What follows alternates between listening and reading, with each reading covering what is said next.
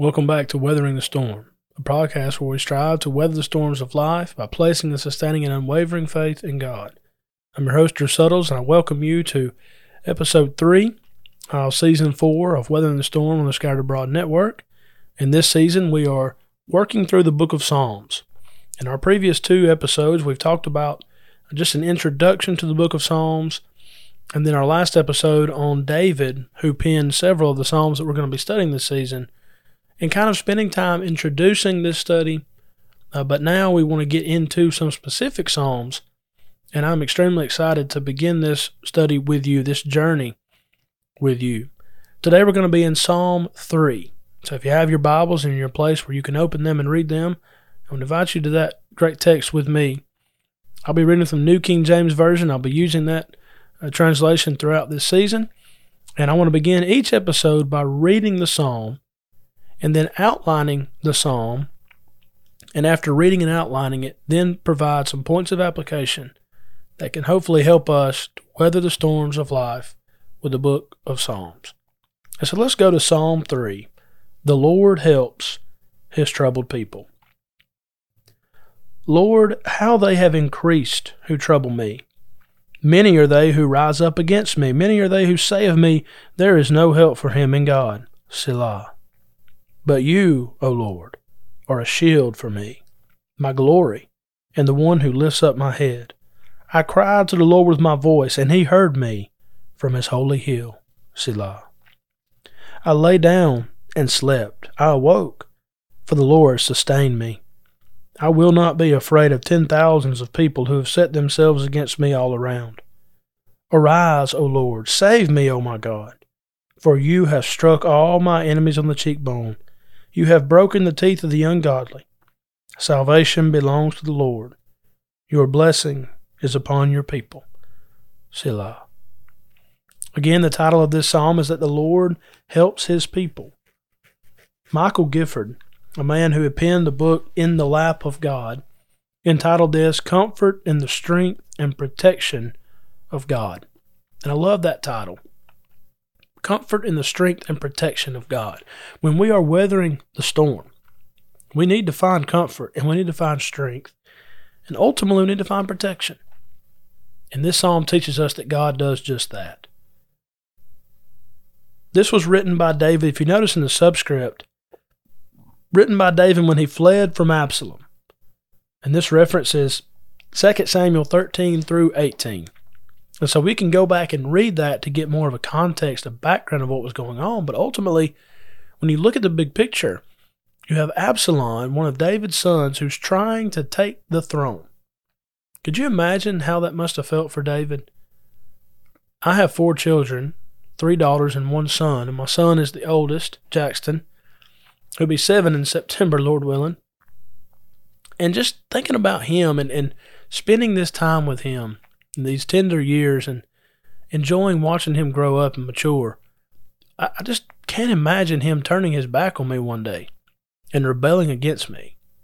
And so I think about this as a father and what David must have felt like at this time when he fled from Absalom. But when he flees from him, notice where he turns. In this storm that he faced, he turned to God. And so now let's look at an outline. Let's take a closer look at this psalm together. Notice in the first place, when we notice the trouble and the complaint. The trouble and the complaint, verses 1 and 2. He says, Lord, how they have increased who trouble me. Many are they who rise up against me. Many are they who say of me, there is no help for him in God. You see, the trouble is that there are those who are troubling him, and the number is increasing. They have increased. I have more and more enemies who do not seek my good. They have not only increased, but notice, many are they who rise up against me. They're not for me, they're against me. And then they even go as far to say, there is no help for him in God. So here's the trouble and the complaint that David feels. But then we notice that word Selah. And I wanted to read that because if we're not careful, we'll gloss over that word. And it's going to appear a lot in the book of Psalms. And what that word means is to pause and take a breath. Stop and consider what you just read before moving on. That's a practice that I try to do reading through the Psalms, and maybe that's something that can help you. And so he starts with his trouble and his complaint, but then there's a breath. Selah. There's a moment where you come to this pause. And with that, we look to the next point. Verse 3, the truth and the confidence. So he goes from the trouble and the complaint to the truth and the confidence. He says, but you, O Lord, are a shield for me, my glory, and the one who lifts up my head. I find it interesting. There are three things emphasized in verses 1 and 2, and then three things emphasized in verse 3 about God. So verse 1 and 2 are about the enemies. They've increased, they rise up against me, and they say of me there's no help. So they're attacking him verbally, emotionally. He is feeling this. But then the threefold description of God. You are a shield, you are my glory, and you're the one who lifts up my head. Spurgeon wrote, God is the defense for the defenseless, glory for the despised, and the joy for the comfortless. And that is what David is realizing. Notice that language, you are a shield for me. Other translations say a shield about me.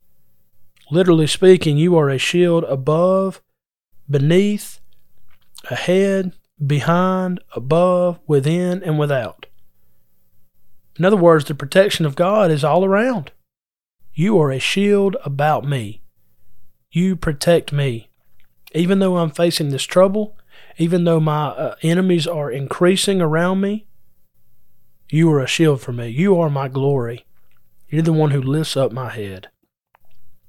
You picture being down and out because of enemies, because of things that people are saying to you, and you have your head down. But what does God do? He lifts up your head. You can have confidence as you look unto Him. In the next place, verses 4 through 6, notice the trust and the comfort. Because of the truth, there is trust, and because of confidence, there is comfort. He says, I cried to the Lord with my voice, and He heard me from His holy hill. I lay down and slept. I awoke, for the Lord sustained me. I will not be afraid of 10,000s of people who have set themselves against me all around. Notice what he said. I cried to the Lord, and what happened? What was the result? He heard me. There's trust. I cried unto Him, and He heard me. There was comfort in knowing that He heard him. Verse 5, I lay down and slept, and then I awoke, for the Lord sustained me. If you glance over at Psalm 4 and verse 8, David says, I will both lie down in peace and sleep, for you alone, O Lord, make me dwell in safety. It's that confidence and trust in God that allows you to sleep good at night and allows you to wake up the next day ready to face whatever life throws your way. Trust and comfort. The comfort that he had is found there in verse 6. I will not be afraid of 10,000 people. Why shouldn't he be afraid? For you are with me. Your rod and your staff, they comfort me. They protect me. Psalm 23. Think about Hebrews 13, 5 and 6. The Lord will not leave you nor forsake you, that you may boldly say, the Lord is my helper. What shall I fear? Of whom shall I be afraid?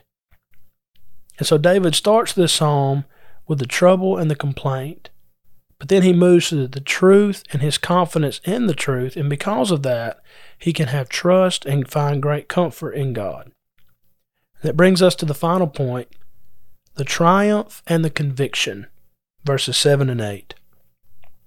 The triumph and the conviction. Arise, O Lord, save me, O my God, for you have struck all my enemies on the cheekbone. You have broken the teeth of the ungodly. Salvation belongs to the Lord. Your blessing is upon your people. And then there's that word again, Selah. Take a breath, pause, and reflect and meditate on the triumph and the conviction that God's people can have. Isn't it amazing as you look at the flow of this psalm where it started? It started with this recognition of the enemies have increased. The trouble around me has increased.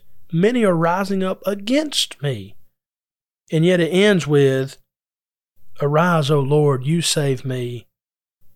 salvation belongs to you. There's great conviction in that, isn't there? Ultimately, God will make all things right. We just need to make sure that we're on His side. And so now that we have read this psalm and outlined this psalm, let's close our thoughts today with some points of application. How can Psalm 3 help me weather the storms of life? I want to give you 5 things that we can learn from this psalm and hopefully take with us in our everyday walks of life. Number 1, the same God who heard and provided for David hears and provides for us today as His children. The same God. We read about that in verses 1 through 4. I cried to the Lord my voice, and He heard me. Do you know that same promise is given to God's children today? The eyes of the Lord are over the righteous, and His ears are open to their prayers. 1 Peter 3:12. Cast all your care on God, for He cares for you. 1 Peter 5:7. Be anxious for nothing, but at everything with prayer and supplication with thanksgiving, let your requests be made known unto God, and the peace of God, which passes all understanding, will keep your hearts and minds through Christ Jesus. Philippians 4:6 and 7. That's the same God. The God that David is calling out to, the God that heard him and comforted him and guided him through this dark time, is the same God who's there for us. Number 2, there are many who rise up against us and ridicule us because we fear and serve God. But we need to remember that the Lord sustains us. We are not alone. We may feel that way sometimes, especially in our world today and how wickedness is growing and becoming even more popular and in our face all the time. The Lord will sustain us. He'll get us through it.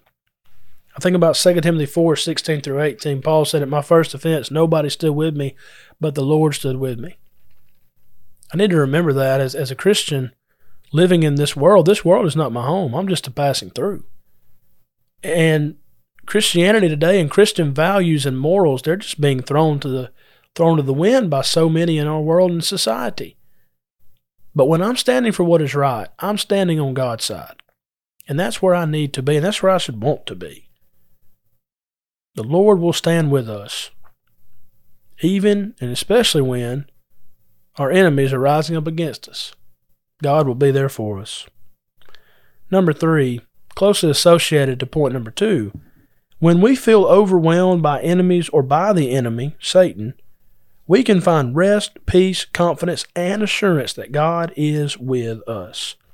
We find that in verses 7 and 8. Arise, O Lord, save me. You have struck all my enemies. You have broken the teeth. Salvation belongs unto you. Your blessing is upon your people. You're with me. We reference back Psalm 46. God is our refuge and strength, a very present help in time of trouble. Therefore, we will not fear. Think about Romans 8:31 through 39. What a beautiful text. What shall separate us from the love of Christ? Nothing at all. Nothing at all. It's a victory shout at the end of Romans chapter 8. And how great it is to know that even when we feel overwhelmed, and even when our enemies are rising up, we can still find peace. We can still find comfort, even in those dark times, even in the storm. As the rain keeps falling down around us, God is protecting us. God is with us. Number 4, the Lord knows those who are His. The Lord knows those who are His. Been thinking a lot about Jesus as the Good Shepherd in John 10. I've been preaching a few sermons around that context there in that chapter, and just thinking of the language. Jesus says, I know my sheep, and my sheep know me. They hear my voice, and they follow me. What great comfort is there in hearing His voice to the pages of Scripture and knowing Him. But see, it's one thing to know somebody, another thing for them to know who you are. Here we find the Lord knows those who are His.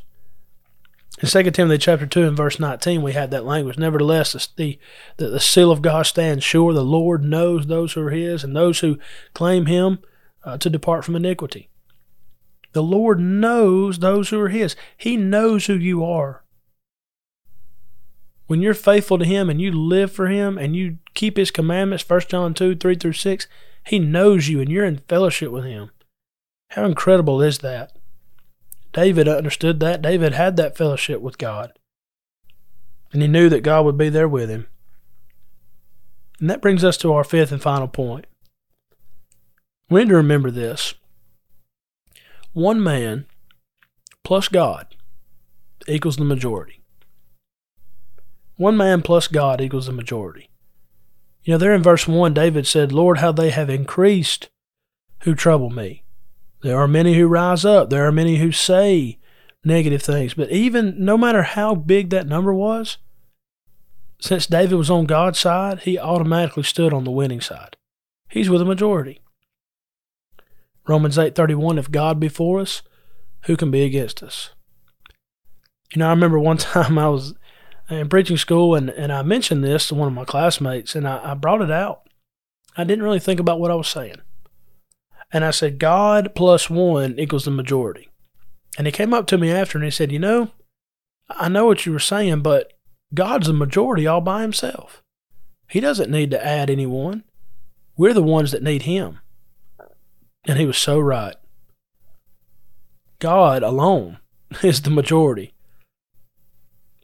But when you and I, as individuals, when we face trials, when we face difficult times like David did, when we look to God and we're standing firm on the Lord's side, we're on the right side. We're on the right track. We are where we need to be. And that's where we need to go to find that protection, find that rest, find that conviction and assurance and all the things that we've talked about in context to us as we strive to weather the storms of life. Let's remember from Psalm 3 that the Lord helps his people. He protects his people. But let's look unto him throughout all of it, knowing that he is there for us. He will be there with us. He wants what's best for us. And regardless of what our enemies are doing around us, let's keep our eyes fixed and focused on God who loves us and cares for us. I thank you so much for listening to this psalm today. I hope that Psalm 3 has been helpful. I hope that episode 3 has been helpful for you as well. As we continue to work through the book of Psalms, I hope and pray that you will read these psalms and study them for yourself, to meditate on these things. And I hope that I can help a little bit as we walk through these to help with our understanding of it. But ultimately that you as an individual, as a follower of Jesus Christ, will be encouraged.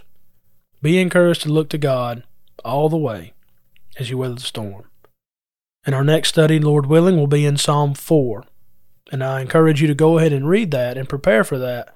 I look forward to studying that with you. But thank you so much again for listening today.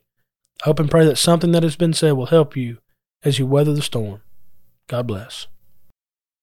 What's up, guys? It's Caleb and Michael over here from the Scattered Abroad Network, and we just wanted to say thanks so much for listening to this episode. Yeah, we're so thankful to the East Hill Church of Christ for overseeing this network, and we're grateful to God for this opportunity.